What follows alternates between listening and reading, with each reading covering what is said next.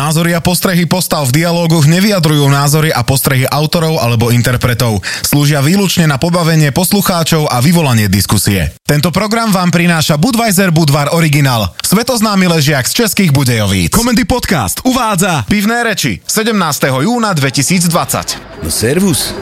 Ja som si myslel, že najväčší showman je u vás Igor, ale kúkam, že Remišová mu výrazne sekunduje. No jasné, za to, že tvoj Peťko na tlačovke niečo povie, tak ty tomu hneď uveríš.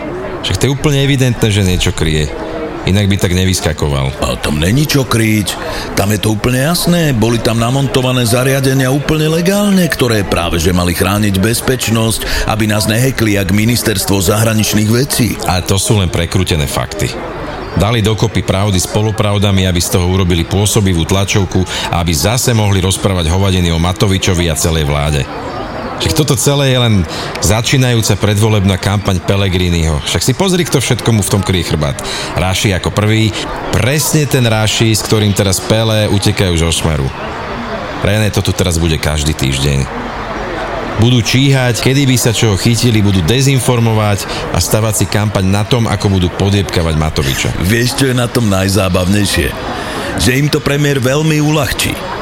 Oni si ani nebudú musieť vymýšľať témy.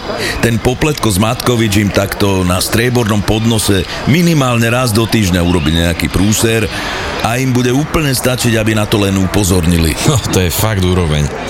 Poriadna strana robí kampaň tak, že predstaví nejaký program, nejakú víziu a nie, že bude len kritizovať vládu. No tak to si ma fakt pobavil. Ty sa počúvaš, čo hovoríš? Olano vyhralo voľby len vďaka kampani, v ktorej nezaznelo jediné rozumné heslo. Len Fico je zlodej, Fico kryje mafiu a Smer rozkradol Slovensko, nič iné.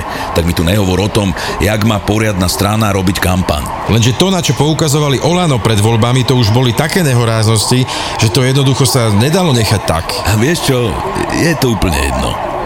Aj keď si Matoviča nikto nebude všímať, aj keď ich nikto nebude komentovať, vôbec nevadí, oni sa strápnia aj sami.